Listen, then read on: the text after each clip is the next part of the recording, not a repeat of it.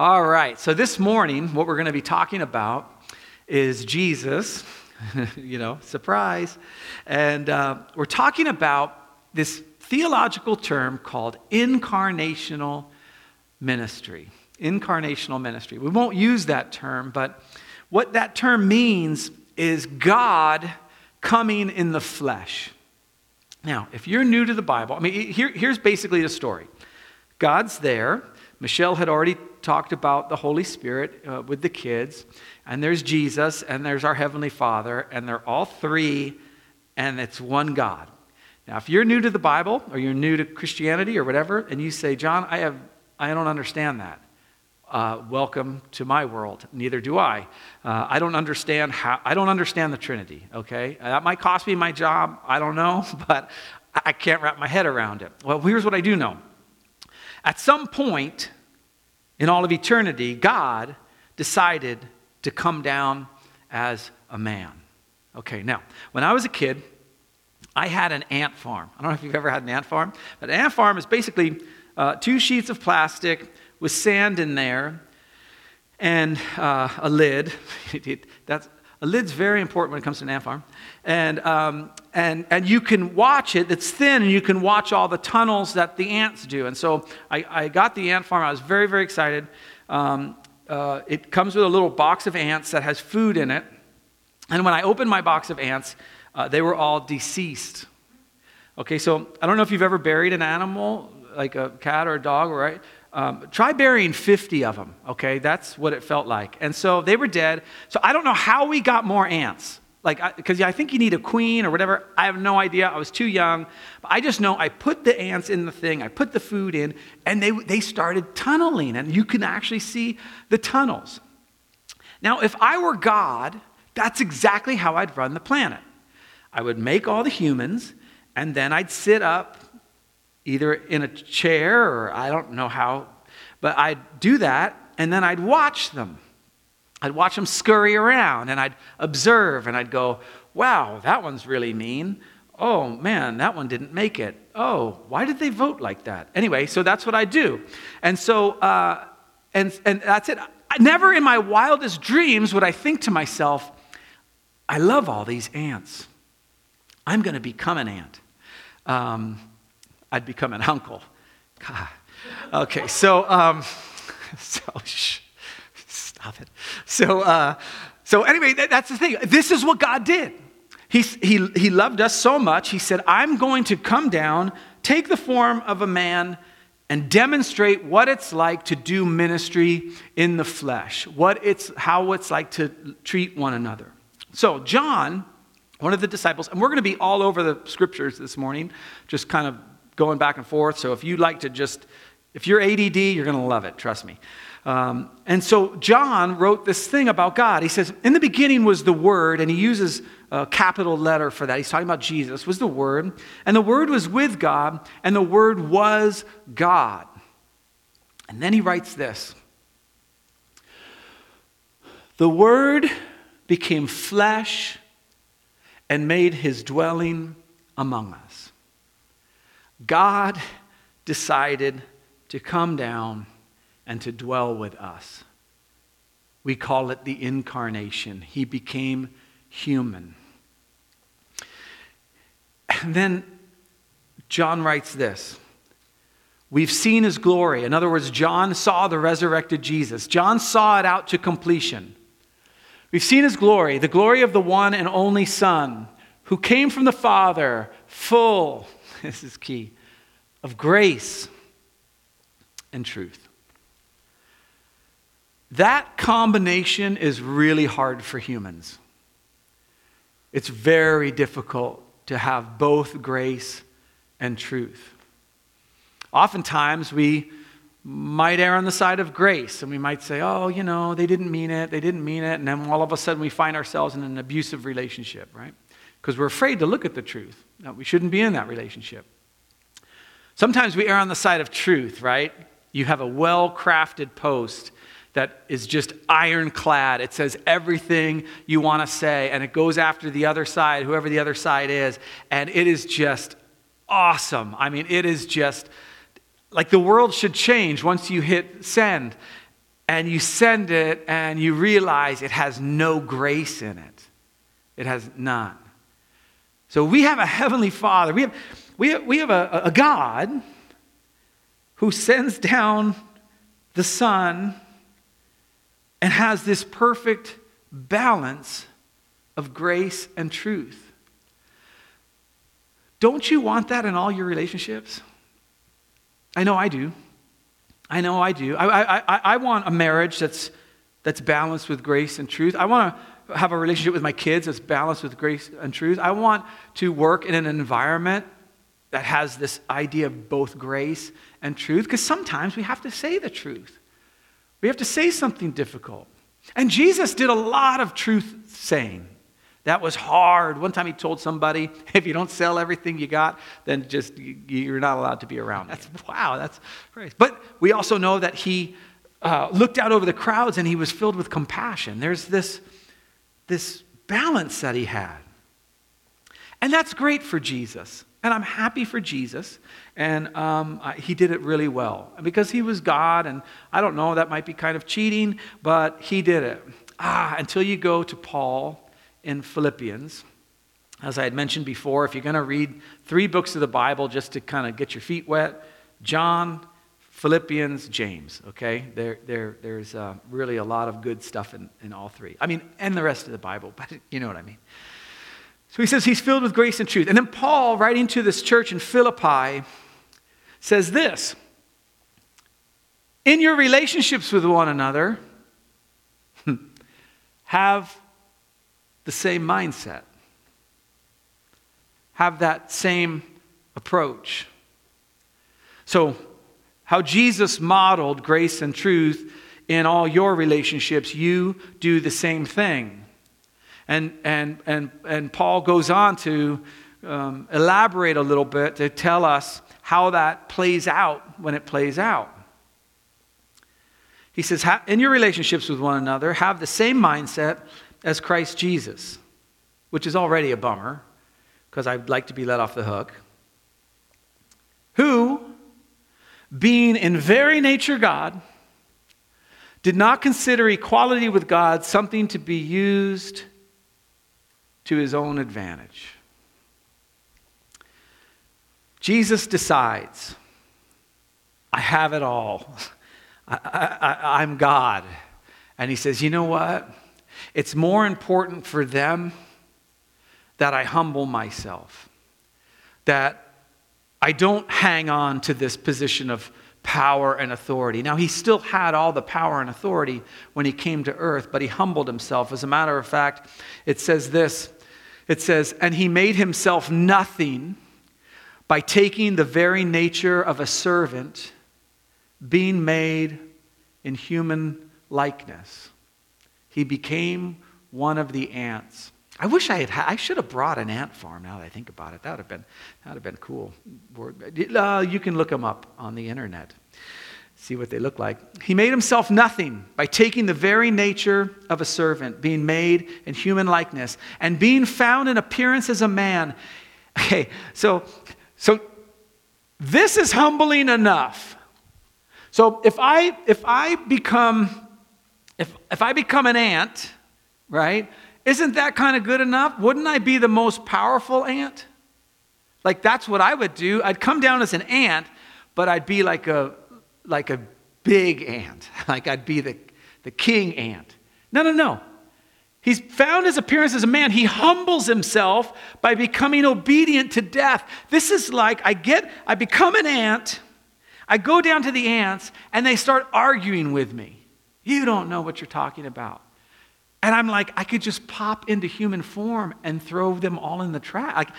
He continues on. And people are arguing with him and pushing back at him. And towards the end, they're yelling at him. And if I were Jesus, I'd be like, look, I can get a magnifying glass. And let me just tell you right now, you guys are going down. He doesn't do that. He becomes obedient to death, even death on a cross. Jesus became present. And that's what I want to talk about this morning. And we're going to see an example of him doing this. I love technology. I think most people who know me know I love technology. I literally can open my garage door right now with my watch, okay? Not to brag, but it's pretty cool. And I can also, on my phone, I can turn my sprinklers on. And I can unlock my front door. And I can see who's stealing all the packages off my porch. And I can turn lights on and off. And I just love technology.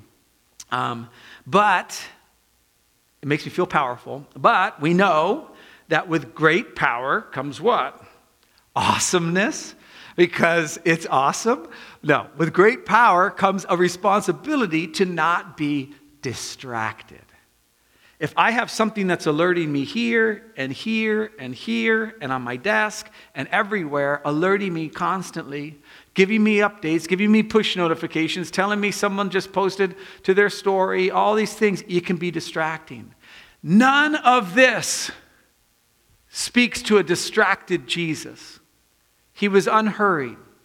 He was not distracted. He wasn't rushing around, even in his busyness, because busyness is not hurriedness.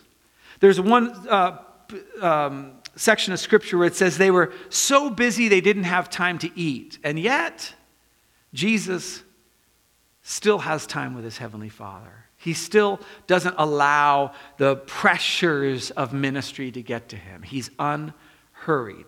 He's not distracted. And my prayer for us as we enter into church, it'll, obviously in the beginning it'll look much different than it does or had, that we will get into this unhurried life, that we won't be distracted, that in all of our relationships with our family, as we ramp back up into business, in our church, whatever, in our neighborhoods, that we would come in with having learned something from this pandemic, that our relationships would actually be richer. So, Jesus is going along, and the way Mark writes prior to what we're going to look at are a couple stories. And one is Jesus preaches a sermon. He tells the disciples to get in a boat. They get in a boat, and there's a big storm, and Jesus is asleep because he's not hurried or worried. And they tell him, we're going to die. And he gets up, and he's like, what? And he calms the storm. And that story indicates that Jesus has authority over creation. Right after that, he gets out of the boat, and there's a demon-possessed man that's cutting himself and doing all these things. And Jesus heals him, casts out the demons. And that story shows that Jesus has authority over the spiritual realm, the physical realm and the spiritual realm. Like Jesus has all authority. And then we get into this next story. But when I say story, they're all true. I'm not saying it's just a made-up story. It's a real story. And where he's going along, and one of the officials, one of the synagogue officials named Jairus, comes up to him and says, my daughter's sick, can you heal him? Now, this is such a great thing for Jesus. Like this is a perfect thing to happen on the campaign trail if Jesus were being elected to something, which his disciples thought he was. It's like, man, you heal an official's daughter, now you're in with those officials. You're in with the Pharisees. They've been going back and forth, and now you've kind of like overcome that demographic. You've got it. The poll numbers would just go shooty through the roof. And so Jesus is like, good, let's go. I got it. No big deal. I just calmed a storm and cast some demons out. So this is cakewalk.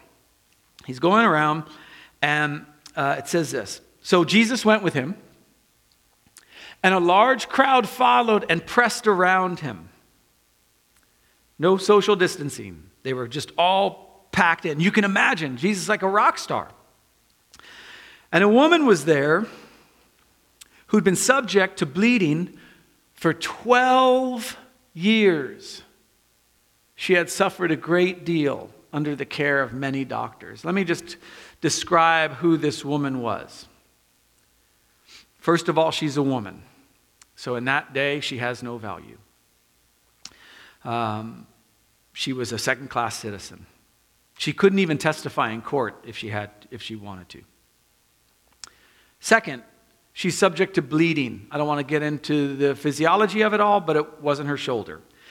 And for 12 years. So it means that she was, as far as New Testament law, she was unclean for 12 years, which means she could have no contact with anyone for 12 years. Another check against her as a second-class citizen. Thirdly, not in Mark, but when you look at another gospel, on that account, it explains that she'd lost all her money trying to go to doctors. So she's poor. She has 3 strikes against her. She has no value as far as the community is concerned. She truly is just one of the ants. Except there's a God who came down, incarnational ministry, is present. So when she hears about Jesus, this is so sweet. She came up behind him and did the unthinkable. This took so much courage or so much desperation. She touched his cloak. She made him unclean. Everything she touched was unclean. She took a risk and God comes down. He's human, which is crazy enough. And he's jamming around, he's doing all this stuff, and she has the audacity to touch his cloak and to make him unclean. You know why? Because she thought, if I just touch his clothes, I'm going to be healed.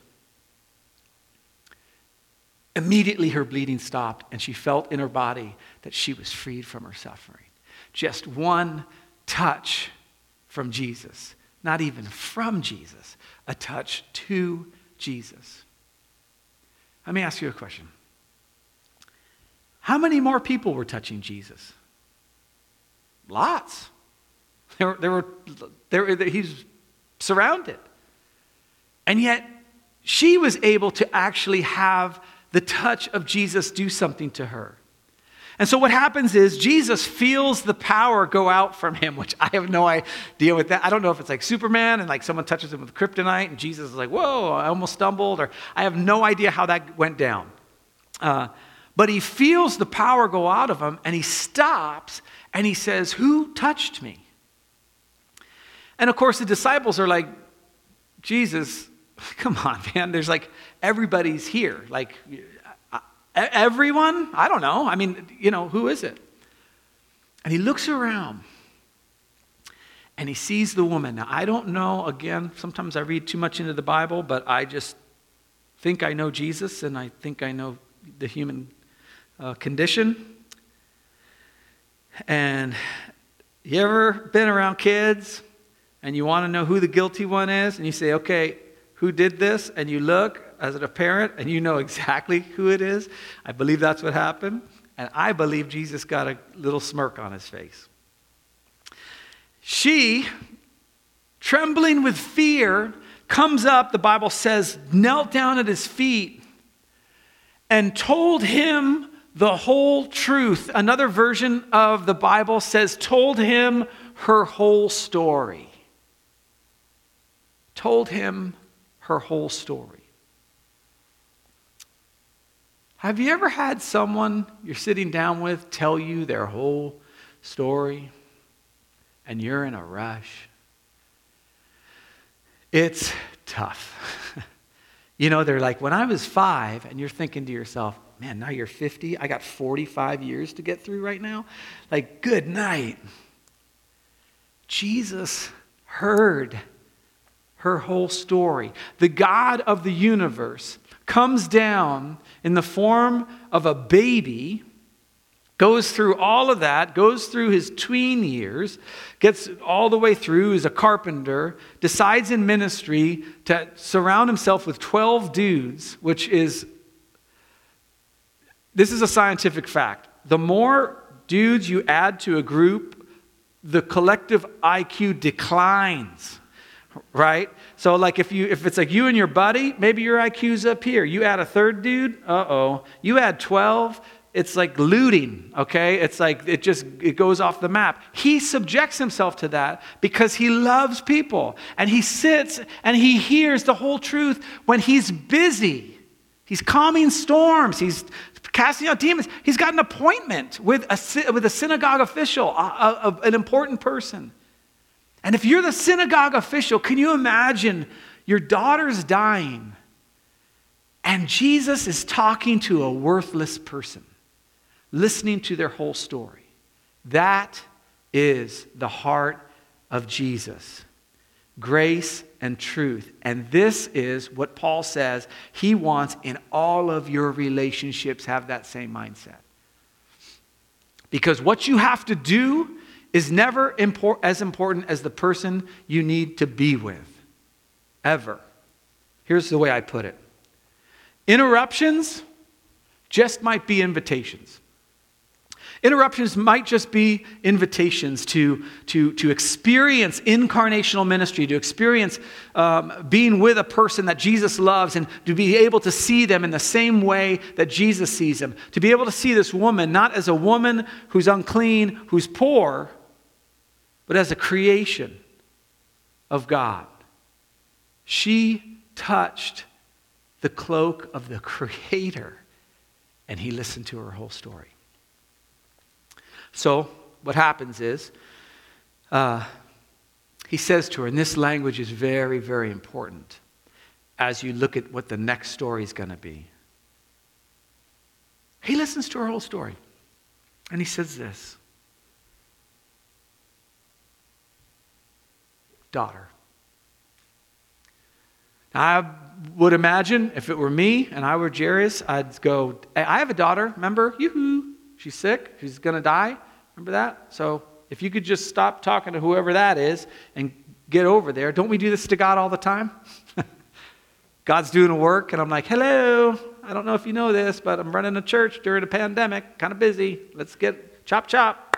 Let's get those people healed. Daughter, your faith has healed you. Go in peace and be freed from your suffering. Jesus took time for this woman. He was present. He was not distracted. You know, I could just picture the disciples going, oh man, no, Jesus, we don't have time for this. We got a schedule. Here we go. Daughter, your faith has healed you. So, during this time, talking to this woman, being present with her and learning her whole story, Jairus' daughter dies. And they come to him and they say, hey, don't bother the teacher anymore. Your daughter's dead. Now, if you're him, think about this. Just be real for a second. My daughter is dead because you spent time with this worthless person that has no value in our community or our society. Like, my daughter, my young daughter died. You couldn't get there in time because you've spent time with her. That's what Jesus does. He's not on our time frame. And so he overhears them talking and he's like, what? Oh, yeah, no. I told you I'd go heal your daughter. So they get there. She is dead. And Jesus says, oh, she's just asleep. Don't worry about it. So they start laughing at him. And he brings in just Peter, James, and John. And he says, everybody else out. And he says, Talitha kum, which is Aramaic for little girl, arise. And she does. Because Jesus isn't on our time frame. He leads an unhurried life. Let me tell you this. If God wants you to do something, you will have the time to do it. And if I find myself, and I often do, with no time to accomplish the things of God, I'm either not doing the things of God or I've filled up my day with a bunch of stuff that were not the things of God. To be present with someone is what Jesus would do. It's a holy act to be able to sit with them and to hear their whole story. Now, of course, we have boundaries and all that. I understand that, but we don't err on that side. on the side of just being with people all the time. We err on the other side. Our boundaries, we have so many boundaries, we don't even have time to talk to somebody who might not even have anyone to talk to. So he heals her, and he says he gave strict orders not to let anyone know about this, which is really weird because when he healed the demon-possessed guy, he said, oh, go tell everybody. And then he gives strict orders not to tell anyone about this, which again I find odd because won't people kind of know when there's a little girl running around? And he gave them strict orders not to tell them. And this is so Jesus. And told them to give her something to eat. Now I read some commentaries by some scholars, and don't get me wrong, I love scholars. They're very smart. I have good friends who are scholars. But they said the reason that he gave them something to eat was so everyone would know that she wasn't a ghost, okay? Which is a great take, I guess, except for when I look at Jesus throughout his whole ministry and all the other Gospels, he gave people stuff to eat when they were hungry, not to prove they weren't ghosts. They would know she wasn't a ghost when she was playing Frisbee the next day out in the courtyard. Like, there's an easy way to tell if someone's not a ghost rather than just giving them something to eat. Jesus gave her something to eat because she was hungry, because he was present, because he saw what her needs were. And this is the same attitude, the same mindset that Paul demands we have with those around us. What are their needs? What are they trying to say? How can I be present? How can I get from my position of having to get things done, being in a position of being my own God, and then humble myself, taking the form of a servant, to be present with somebody who needs something? He gives her something to eat because that's what Jesus does. He's present. Now, we're going to jump to one other verse real quick. 1 Corinthians 3:16.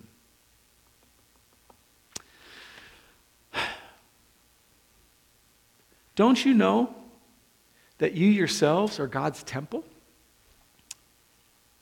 And God's Spirit dwells in your midst? So, Jesus comes down in the form of man, and then he does present work with real people. And then, where's that box? Oh, then he gives us the gift of the Holy Spirit. And now, when we show up with people, God's Spirit dwells in our midst. And we get the opportunity to do incarnational ministry. And it doesn't have to be healing someone or raising them from the dead. It could just be sitting with them, listening to their whole story.